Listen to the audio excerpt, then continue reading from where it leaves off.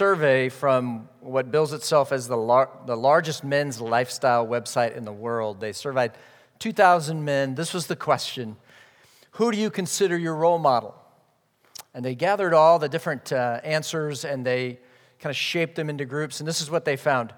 8% of men said they looked to actors or entertainers as their role model. Actors or entertainers. Think Denzel or Bruce Lee, okay? People like that.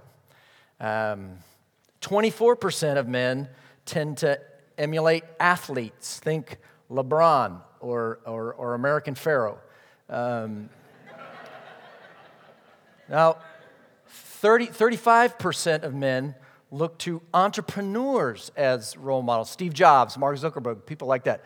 But the interesting thing is that the second largest category of men in this survey, 31% of men said, I'm my own role model.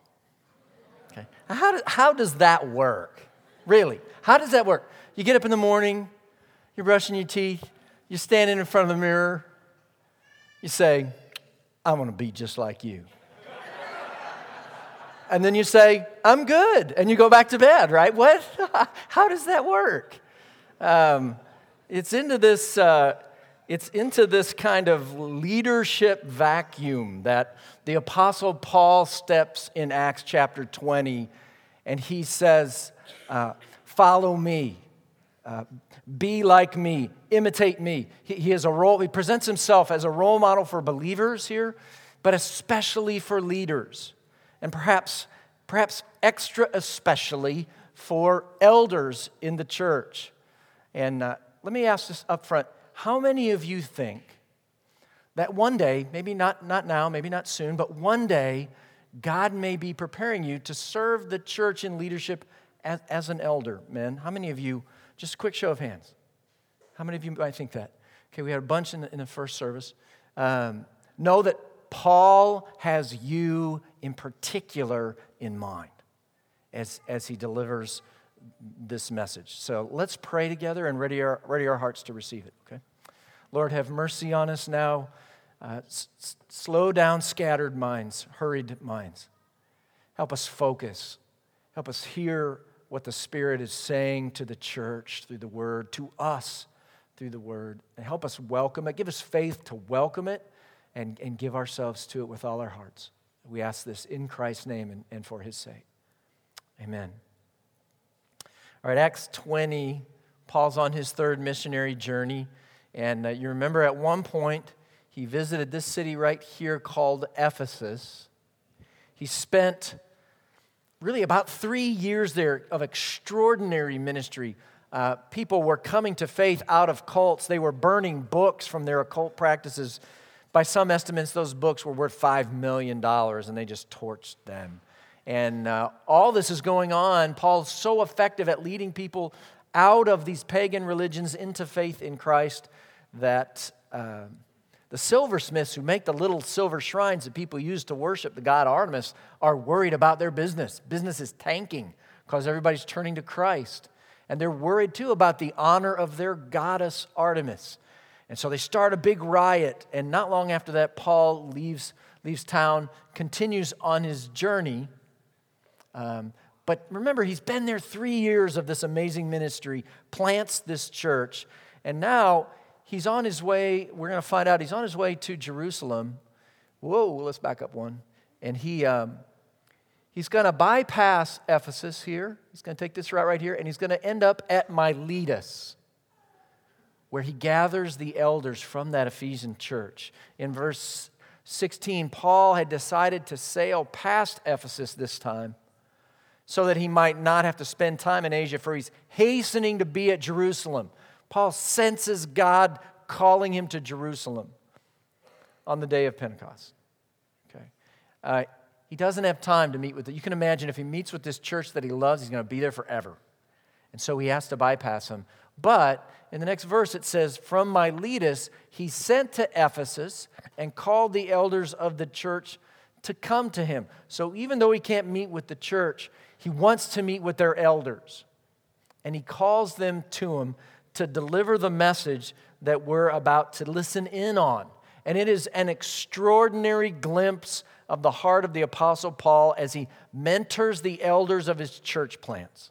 One of his church plants, right? This is like listening in on Jeff Doyle with our church planters, right? It's Jeff Doyle on steroids. This is the Apostle Paul, the greatest church planter, the greatest missionary leader in all of history, probably. And we get to eavesdrop on what he wants to say to mentor leaders. If you have an ounce of interest in leadership in the church, you ought to be on the edge of your seat. There's nothing better than what you're about to get. Okay? And so I'd like to read it to you in its entirety. It's going to take just a couple minutes. And I know, if Paul can preach 3-minute sermons, Larry, why can't you? This is a summary of Paul's sermons. We know his sermons did not last 3 minutes. People were dropping like flies listening to Paul's sermons because he preached all night. But this is the summary of the heart of what Paul was preaching. Okay? Look at verse 18. When the elders came to Paul, he said to them, "You yourselves know how I lived among you the whole time from the first day that I set foot in Asia, serving the Lord with all humility and with tears and with trials that happened to me through the plots of the Jews. How I did not shrink from declaring to you anything that was profitable and teaching you in public and from house to house, testifying both to Jews and to Greeks of repentance toward God and of faith in our Lord Jesus Christ. And now, behold, I am going to Jerusalem, constrained by the Spirit, not knowing what will happen to me there, except that the Holy Spirit testifies to me in every city that imprisonment and afflictions await me. But I do not account my life of any value, nor as precious to myself, if only I may finish my course and the ministry that I received from the Lord Jesus to testify to the gospel of the grace of God. And now, behold, I know that none of you among whom I have gone about proclaiming the kingdom will see my face again. Therefore, I testify to you this day that I am innocent of the blood of all of you, for I did not shrink from declaring to you the whole counsel of God. Pay careful attention to yourselves and to all the flock in which the Holy Spirit has made you overseers, to care for the church of God, which he obtained with his own blood. I know that after my departure, fierce wolves will come in among you, not sparing the flock. And from among your own selves will arise men speaking twisted things to draw away the disciples after them. Therefore, be alert, remembering that for 3 years I did not cease night or day to admonish everyone with tears. And now I commend you to God and to the word of his grace, which is able to build you up and give you the inheritance among all those who are sanctified. I coveted no one's silver or gold or apparel. You yourselves know that these hands ministered to my necessities and to those who were with me. In all things, I have shown you that by working hard in this way, we must help the weak and remember the words of the Lord Jesus, how he himself said, it's more blessed to give than to receive. And when he had said these things, he knelt down and prayed with them all. And there was much weeping on the part of all. They embraced Paul and kissed him, being sorrowful, most of all, because of the word he had spoken, that they would not see his face again. And they accompanied him to the ship. Okay, it's a remarkable, rich glimpse into the heart of the Apostle Paul as he trains leaders. Okay? It has relevance for all of us who follow Christ, especially leaders, perhaps extra, especially elders in the church, because that's who he's called to himself, and this is his instruction. Over half of what Paul says in that speech is autobiographical. Just remember my life and imitate me. Okay? Later on, when Paul writes to one of these same churches in this area, to the church in Corinth, he's going to say it straight up. Be imitators of me as I am of Christ. And so that's his primary focus here.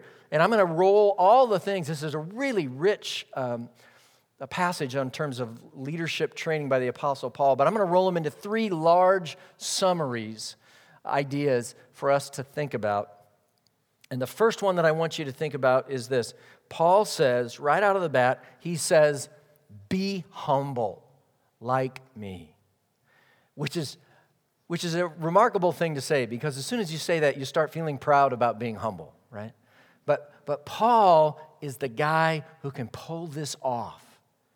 And he talks about it right away in verses 18 and 19. As soon as the elders come to him, you yourselves know how I lived among you the whole time from the first day that I set foot in Asia, serving the Lord. It's the language of service, even of slavery. Okay? It's the low place. Paul's humility flows from his understanding of who he is before God. He is God's slave. He takes the low place before God. But that humility flows from there out into the lives of the church at Ephesus, so that he says, with all humility and with tears and with trials. So it is a humility towards the people, flowing from his humility before God, a humility marked by tears and trials, so that he's willing even to suffer for the church. And Paul here, obviously, if you think about it, he's following Jesus' example, right? Suffering for the good of another, suffering for the good of the church. Paul, later on, the same Paul, is going to write about this in the definitive passage about humility. In Philippians 2, he says to us, do nothing from rivalry or conceit, but in humility count others more significant, more important, better than yourselves. Let each of you look not only to his own interests, but also to the interests of others. Have this mind among yourselves, which is yours in Christ Jesus, who, though he was in the form of God, did not count equality with God a thing to be grasped, but made himself nothing, taking the form of a servant, being born in the likeness of men, and being found in human form, he humbled himself by becoming obedient to the point of death, even death on a cross. See, Paul is saying, I was like Christ before you all. I would suffer for your good. Tears and trials, he says. See, what Paul is trying to do, he's desperately trying to stamp out pride in the lives of the leaders of the church.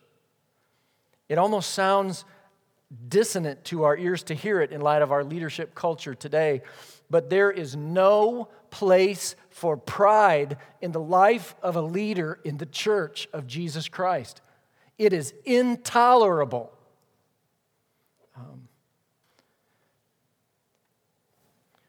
Some of you have heard me tell the story before. Way back in the Great Awakening, hundreds of years ago, Jonathan Edwards, one of our great preachers and theologians of American history, gathers 800 men together for prayer.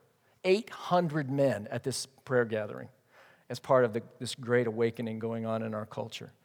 And somebody slips him a note from a wife saying, pray for my husband. The note described a man who had become unloving, prideful, and difficult. So Edwards reads the message in private, and then thinking that perhaps the man described was present, he makes a bold request. Edwards reads the note to the 800 men, and he asks if the man who had been described would raise his hand so that the whole assembly could pray for him. 300 men raised their hands. All right. You know, my concern is about the 500 that did not raise their hand, because they have not seen the pride that has crept into their soul and would rob Jesus of his glory. Okay? Pride has no place in the life of an elder of the Church of Jesus Christ. To serve as an elder, you must ruthlessly eliminate pride from your life. I ran across a fascinating encounter. Guy, he's an author, his name is Parker Palmer, and he's a Quaker. Okay? And the Quakers have a tradition that he entered into. He had an extraordinary opportunity come his way. He gets invited to be president of an educational institution. President, top dog, honcho, the guy, right? And he's real excited about it, but because he's a Quaker, when he gets an opportunity, they do this thing, it's called a clearness committee. and you gather a dozen people that you know well or that you respect, and they spend 3 hours just asking you questions. Don't give you any advice. They just ask you questions to help you think through what you're about to do before the Lord. It's called the Clearness Committee. And he writes that the initial questions were all very easy until someone simply asked, what would you like most about being a president? And he says, I remember it took me a full minute of thinking to respond to this. And he said, tentatively, he says, I started to speak, I would not like having to give up my writing and my teaching, and I would not like the politics of the presidency, never knowing who your real friends are. I would not like having to glad hand people I do not respect simply because they have money. And he's going on, and then the guy who asked the question says, can I remind you that I asked you what you would most like about being president? He says, I'm working my way towards that answer. And he continues this litany of things. And again, the guy calls him back to the original question. So this time, he says, I felt compelled to give the only honest answer I possessed, an answer that came from the very bottom of my barrel, he says, an answer that appalled me even as I spoke. He said, in a small voice, I guess what I'd like most is getting my picture in the paper with the word president under it. He said, by then it was obvious, even to me, that my desire to be president was about my ego. So obvious that when the Clearness Committee ended, I called the school, withdrew my name from consideration. He says, had I taken that job, it would have been very bad for me and a disaster for the school. See, to be an elder in the Church of Jesus Christ, you have to be willing to not ascend, to not be president. This is what Jake taught us last week, right? If you want to be great, abandon those selfish, man-oriented dreams of greatness and serve. And by the way, what a treat to be in a church that has men like Benjamin Quinn and Jake Mason who step in and teach so amazingly the last couple weeks. If you missed those 2 weeks, they're online. You should pick them up. They're really outstanding. Paul says, if you want to be an elder, if you want to be a leader in the Church of Jesus Christ, you must be humble. You're so humble that you are willing to sacrifice greatness and even suffer for those you serve and for the gospel, the good news about Jesus that you teach. You have to be willing to suffer for that. He says, you heard this when I read his message to you. He says, behold, I am going to Jerusalem, constrained by the Spirit, not knowing what will happen to me there, except that the same Spirit testifies to me in every city that imprisonment and afflictions await me. See, Paul knows what's going to happen. He's going to get thrown in prison and he's going to suffer. And still he will go. As a humble slave, willing to suffer to advance the kingdom of his good and loving king, he goes. And Paul comes back to this theme at the end of this message, and it's really curious. He seems especially concerned that our humility would be manifest in the way we handle our money. That we would be willing to work hard, not for personal gain, but for the good of another. Listen to how he closes out this sermon. He said, he kind of blurts it out in the middle. I coveted no one's silver or gold or apparel. Isn't it interesting that he mentions apparel? This could shut down entire shopping malls in the United States if we adopted this philosophy. You know, who would buy the shoes if not out of covetousness for somebody else who already had the shoe, right? I coveted no one's silver or gold or apparel. You yourselves know that these hands ministered to my necessities and those who were with me. He worked as a tent maker, literally, made tents during the day so that he could preach the gospel without burdening the church there. In all things I have shown you that by working hard in this way, we must help the weak and remember the words of the Lord Jesus, how he himself said, it's more blessed to give than to receive. Paul's example is of a humble, sacrificial generosity to help those in need, not for his own gain. Peter will add to this charge when he exhorts elders in 1 Peter 5, shepherd the flock of God that is under you, exercising oversight, not under compulsion, but willingly, as God would have you. Not for shameful gain, but eagerly. Paul says, elders in the church must be humble. A loving, compassionate humility, willing to sacrifice for the good of the church. If you are one that you believe that God may one day call you to be an elder in a church somewhere, does this mark you? It must, if you want to be an elder. If you do not have this mark, it does not matter how many seminary degrees you have. You are not fit to serve the church as an elder, unless you are marked by humility like Paul, which is humility like Jesus. Okay. Now, the second thing that Paul models in his life that he talks about in this sermon for the elders that he loves at this church is faithfulness. Paul says if you want to be an elder, you must be faithful. And he has a special concern about faithfulness in their teaching. Listen to how he talks about his own example. I did not shrink from declaring to you anything that was profitable and teaching you in public and from house to house, testifying both to Jews and to Greeks of repentance towards God and of faith in our Lord Jesus Christ. Paul taught it all to everyone, every chance he got.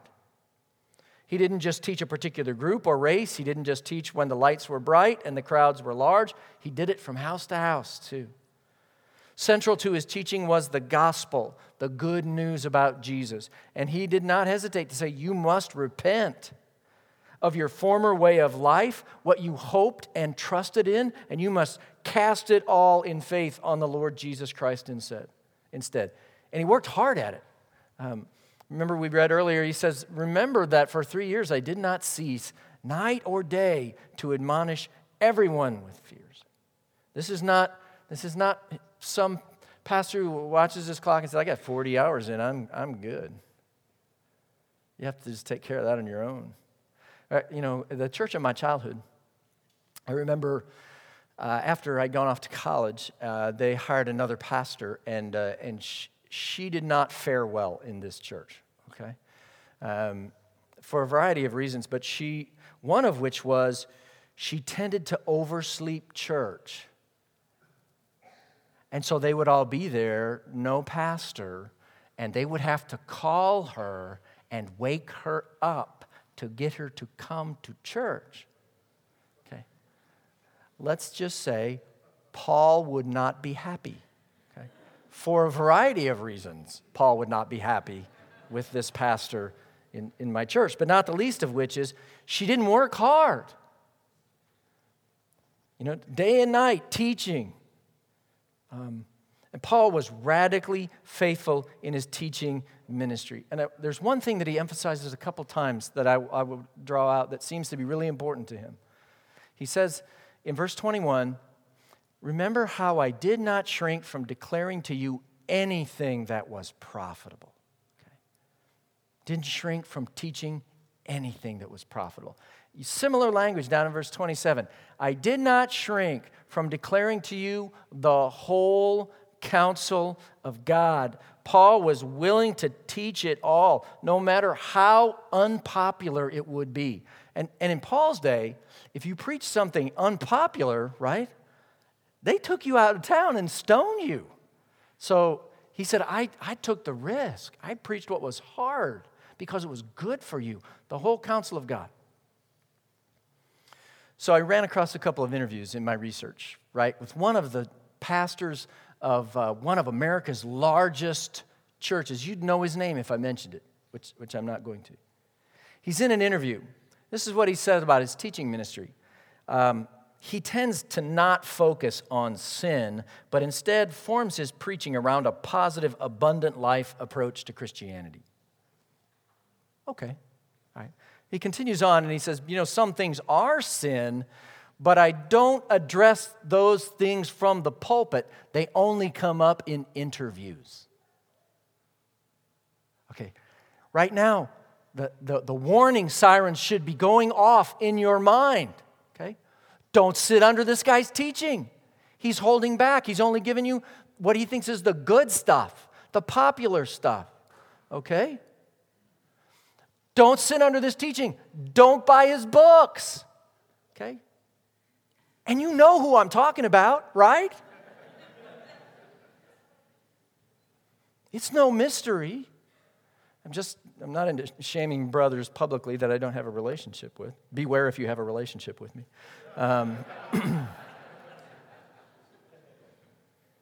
Paul would have none of this. He would say to his face, you are not fit to be an elder if you won't preach the whole counsel of God. And the pressure to shrink from this is weighty. This guy's on TV. People are buying his book. Tens of thousands and hundreds of thousands of people are listening to him. There's a ton of pressure to say what people want to hear. I feel that pressure here in our little room. You want to be liked. You want to be popular. And there's pressure on our elders to shrink back from teaching what's hard. And so if you want to know, how do you pray for the elders at Northwake? Pray for us that we would be faithful like Paul to the Word. Okay? That we would not shrink back. Because it's hard. Church discipline is hard. None of our elders look forward to that process. I would worry about them if they did. When someone goes through a divorce and they want to know, what about remarriage? And you have to sit down and tell them what Jesus says about divorce and remarriage, that is not what they want to hear. That is not popular. It is hard. But it is for their good and their profit. Just to teach on marriage, period, today, that it's a man and a woman, and those are fixed orbits. The gender does not change, right? That's not popular. That is uncaring and unloving and hateful and all kind of phobic, right?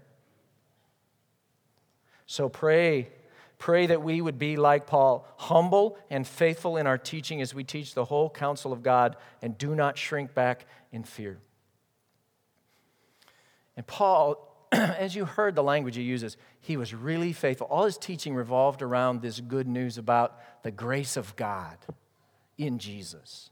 Everything for Paul revolved around that. That's central. And so he says something real interesting in light of that. He says in verse 26, so I testify to you this day that I am innocent of the blood of all of you, for I did not shrink from declaring to you the whole counsel of God. Okay? I am innocent of the blood of all of you. Obviously, that doesn't mean I didn't kill you. He's talking about their eternal destiny. He says, I am free from any guilt concerning your eternal destiny. And he seems to be drawing on imagery here from the prophet Ezekiel in the Old Testament. I know a lot of you get to Ezekiel, you skip Ezekiel. It's a good read. He has some amazing things to say. Paul's thinking, I think about this, where God is speaking to Ezekiel, whom he calls the Son of Man. And so God says, so you, Son of Man, Ezekiel, I have made a watchman, kind of like an overseer, for the house of Israel. Whenever you hear a word from my mouth, you shall give them warning from me. If I say to the wicked, O wicked one, you shall surely die, and you do not speak to warn the wicked to turn from his way, that wicked person shall die in his iniquity, in his sin. But his blood I will require at your hand. But if you warn the wicked to turn from his way, and he does not turn from his way, that person shall die in his iniquity. But you will have delivered your own soul. The sobering idea behind this seems to be that if we refrain from sharing the good news of grace about Jesus to someone that God has given us the responsibility to, we are going to be held accountable for that. I don't know what all that means, but it doesn't sound good, does it? So if you're someone like a pastor who has a responsibility to a congregation, or if you're a family member who has responsibility to your family, or if you're a worker who has responsibility to a coworker, or if you're a neighbor who has responsibility for a friend next door, and you fail to be faithful to share Jesus, you're going to be held accountable for that unfaithfulness. That's a very sobering thought. So I've got two really wonderful friendships with people who are totally unchurched. I count them amongst my dearest friends. And one of them I've been able to explicitly share about Jesus with directly. But the other one only indirectly. They came here at Easter to hear me preach. So they've only heard that. I've never had the opportunity, never taken the opportunity individually to share that. And,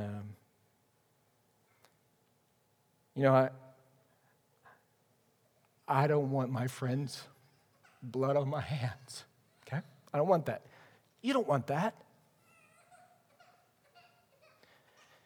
You don't want somebody you love to not be warned about what waits for them apart from Christ because you did not tell them. Nobody wants to stand before God with that on their hands, okay? Are you being faithful? Or are you procrastinating? That's just a big word for unfaithfulness, by the way. As concerns speaking of Christ to those God has put in your world. A long time ago, there was a pastor, his name is Charles Spurgeon, and he had an extraordinary way with words. So buckle up and let me read what Charles Spurgeon says about these matters. He says, if sinners be damned, at least let them leap to hell over our dead bodies. And if they perish, let them perish with our arms wrapped about their knees, imploring them to stay. If hell must be filled, let it be filled in the teeth of our exertions, and let not one go unwarned and unprayed for. Not one. So this whole pep talk thing that you're doing in your small group, this whole 1-1-1 thing where you got a friend that you're faithfully praying would come to know Christ every day. Hey, let's be faithful in that, okay? The stakes are extraordinarily high. And in some way that I don't want you to experience and I sure don't experience, we're going to be held accountable for unfaithfulness in speaking of Jesus to people that we know and love. People that God gives us that opportunity to speak to. Even if you must suffer for it, don't shrink from being faithful in your ministry of the word. And I tell you what, Paul did not shrink. Oh my gosh, listen to what he says again in verse 22. He says, behold, I am going to Jerusalem, constrained by the Spirit. The Spirit is extraordinarily active in Paul's story. Constraining, revealing, appointing elders. The Spirit's fingerprints are all over this church that Paul planted, as it should be. He said, not knowing what to happen to me there, except that by the Holy Spirit, he testifies to me in every city that imprisonment and afflictions await me. But I do not account my life of any value, nor as precious to myself, if only I may finish my course and the ministry that I received from the Lord Jesus. That's just his way of saying, if only I may be found faithful. And that is to testify to the good news of the grace of God. What a remarkable legacy of faithfulness. Paul knows by that Spirit that only suffering waits him in Jerusalem where the Spirit has directed him. Does this sound like Jesus, who sets his face like flint to go to Jerusalem and die?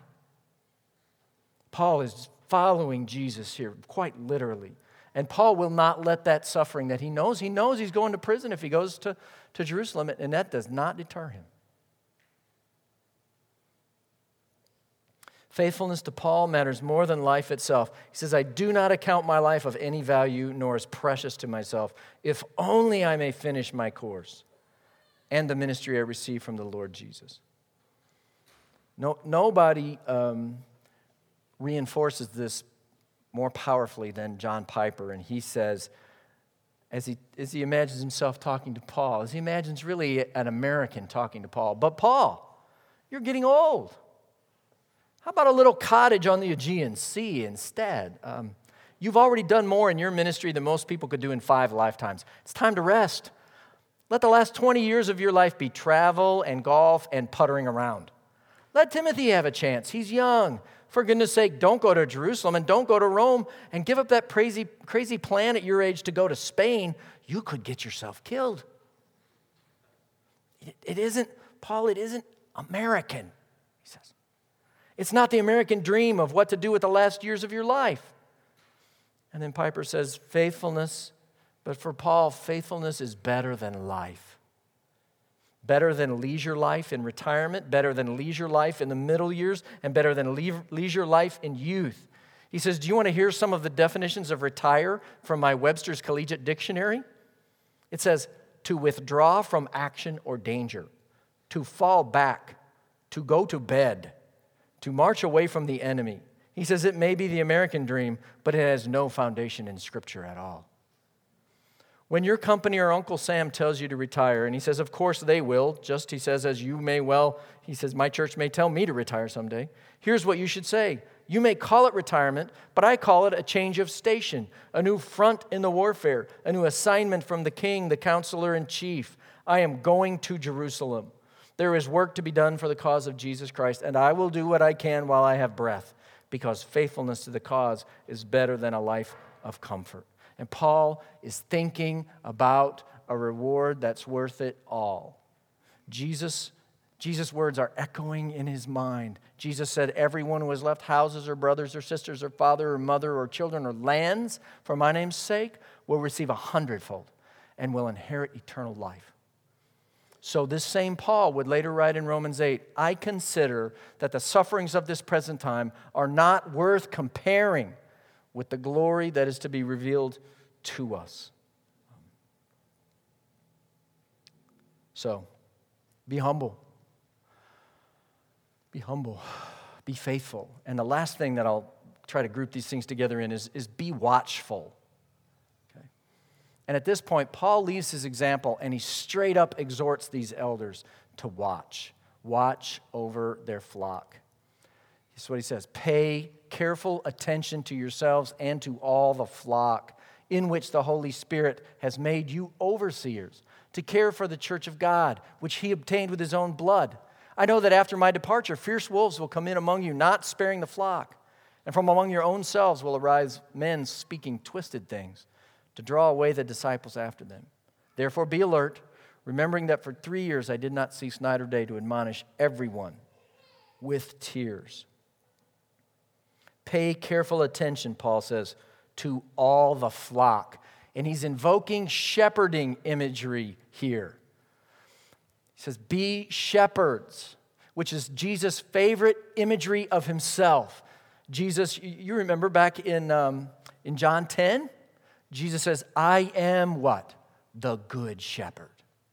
The good shepherd lays down his life for the sheep. You can hear this echoing in Paul's language. He who is a hired hand and not a shepherd, who does not own the sheep, sees the wolf coming and leaves the sheep and flees, and the wolf snatches them and scatters them. He flees because he's a hired hand and cares nothing for the sheep. I am, Jesus says, the good shepherd. Paul says, be shepherds like Jesus. Pay attention to all the flock, not just the wealthy ones, not just the gifted ones, not just the ones you like to hang out with. Shepherd all the flock, because this is God's flock, okay, that he bought with his own blood. That is the blood of his own son, Jesus. And you have been made an overseer, Paul says, by the Holy Spirit. So this is this great picture of the Trinity at work in the church. It's God the Father's church, bought by the blood of his Son, overseen by elders appointed by the Spirit. And so motivation after motivation after motivation is piled up here to value faithfulness in ministry to the church more than life itself. But it's interesting, before he says, you must watch over all the flock, he says something else first. I don't know if you caught it. He says, pay careful attention to yourselves and to all the flock. First, he says, pay attention to yourselves, which could mean that the elders need to look out for each other spiritually, and that is very much true. But I think it also has the sense that they need to watch out for their own souls. Elders minister out of health, out of the vibrancy of our communion with Christ. And if you do not shepherd your own soul well, you cannot shepherd others. It will be sooner or later a train wreck. This is why it's so vital that elders have rhythms and practices that draw us into God's presence to commune with our Father and the Son by the Spirit. So a while back, Esquire magazine ran an article titled 25 Skills Every Man Should Know. And here's some examples from their list of 25 essential manly skills. How to skin a moose. How to buy a woman clothing. Their first and only step in this one was don't. How to parallel park like a man. How to make pancakes from scratch. How to carve a turkey. How to kill a wounded animal. How to shine your own shoes. And the most precarious of all, how to console a crying woman. Okay. These are skills a man must have. The Apostle Paul is saying there's a greater skill. That you must pay attention to your own soul. You must have the skill of self-shepherding. And then he says something real interesting in verse 32, not long after that. He says, I commend you to God and to the word of his grace. He commends these elders to God and to the word of his grace, which is able to build you up and give you the inheritance among all those who are sanctified. This is the language of spiritual formation, of discipleship, of soul care, of drawing near to God by the word of his grace in a way that strengthens and builds you up. Elders in the church, Paul is saying, need to know how to pay careful attention to themselves, to the care and feeding of their own souls by the word in a way that draws them near to Christ and strengthens them. Robert Murray McShane long ago said, as a pastor, he said, the greatest need of my people is my personal holiness. He said, the greatest need of my people is my personal holiness. And I agree with that. That's why a couple weeks ago, I was not here. I went away for a week of solitude in a cabin in the mountains for a week of study and prayer and planning and restoration of my soul. Okay.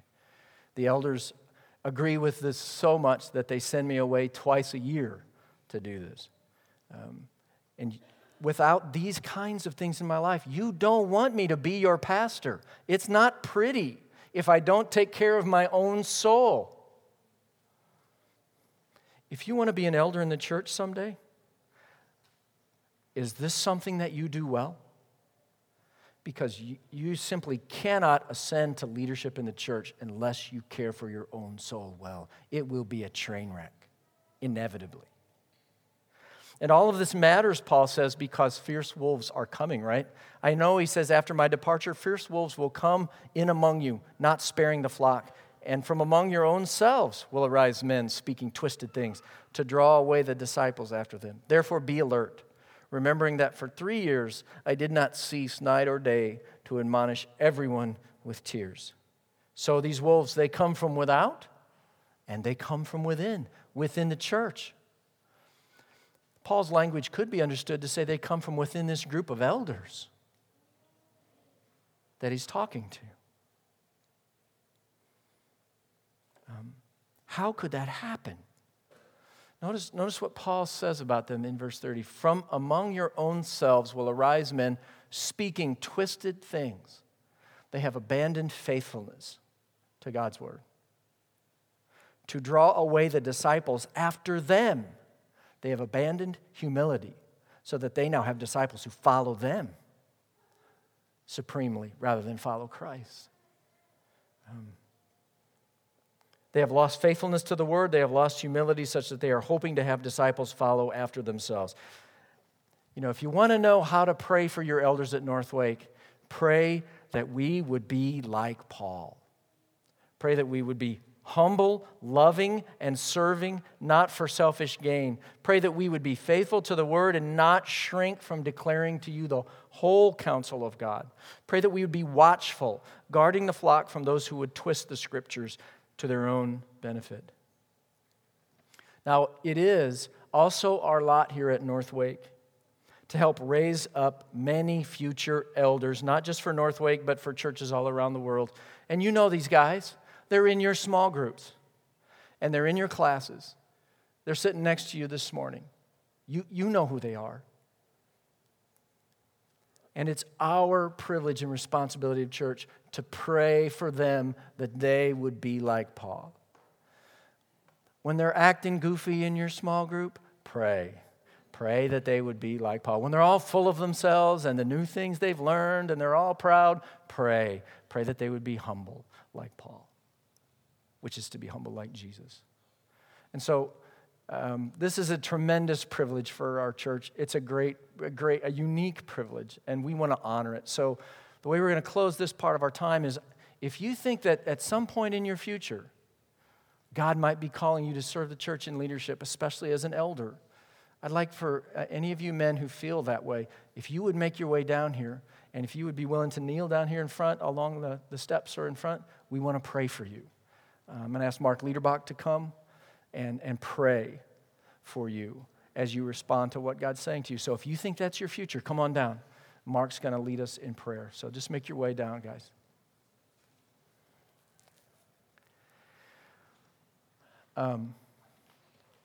Church, let me just say that what you are watching is an extraordinary responsibility and privilege. God has asked us to raise up these young men to be elders in His church. And so your prayers, your friendship, your love, your care, even your rebuke and your exhortation matter. And so let's mark these young men with our prayers right now and with our faithfulness to them as time goes ahead. Mark, please lead us in prayer. Our Father, this morning I want to pray for three groups of men. First, for those of us who serve currently as elders, God, would you help us to walk carefully and humbly before you. And then, Lord, for the men who are still in their seats, whether they're 2 years old or 80, God, would you do an extraordinary work in their life to continue them walking with you and to raise them up for, even if we don't fill the office of elder officially, the scriptures teach us we all need to be prepared. So help us all to be men who carry these traits. And then for these men who are in front of us now, Father, we give thanks as a church that you would privilege us at this level to think through the way that you might raise these men up and use them for the sake of the gospel around the globe. Lord, we pray for their toughness, that they would be willing to stand. Lord, we pray for their faithfulness, that they would be men who are marked by time in your word and time in solitude, time in repentance. And that, Lord, you would help them to be men who speak the word well, carefully, diligently watching over their words and their study. And we trust that you'll put them in the exact right place, in front of the exact right people, that your kingdom would be glorified and your name would be extended to every corner of this globe. I've often wondered, Lord, about this church. It's kind of like the little engine that could.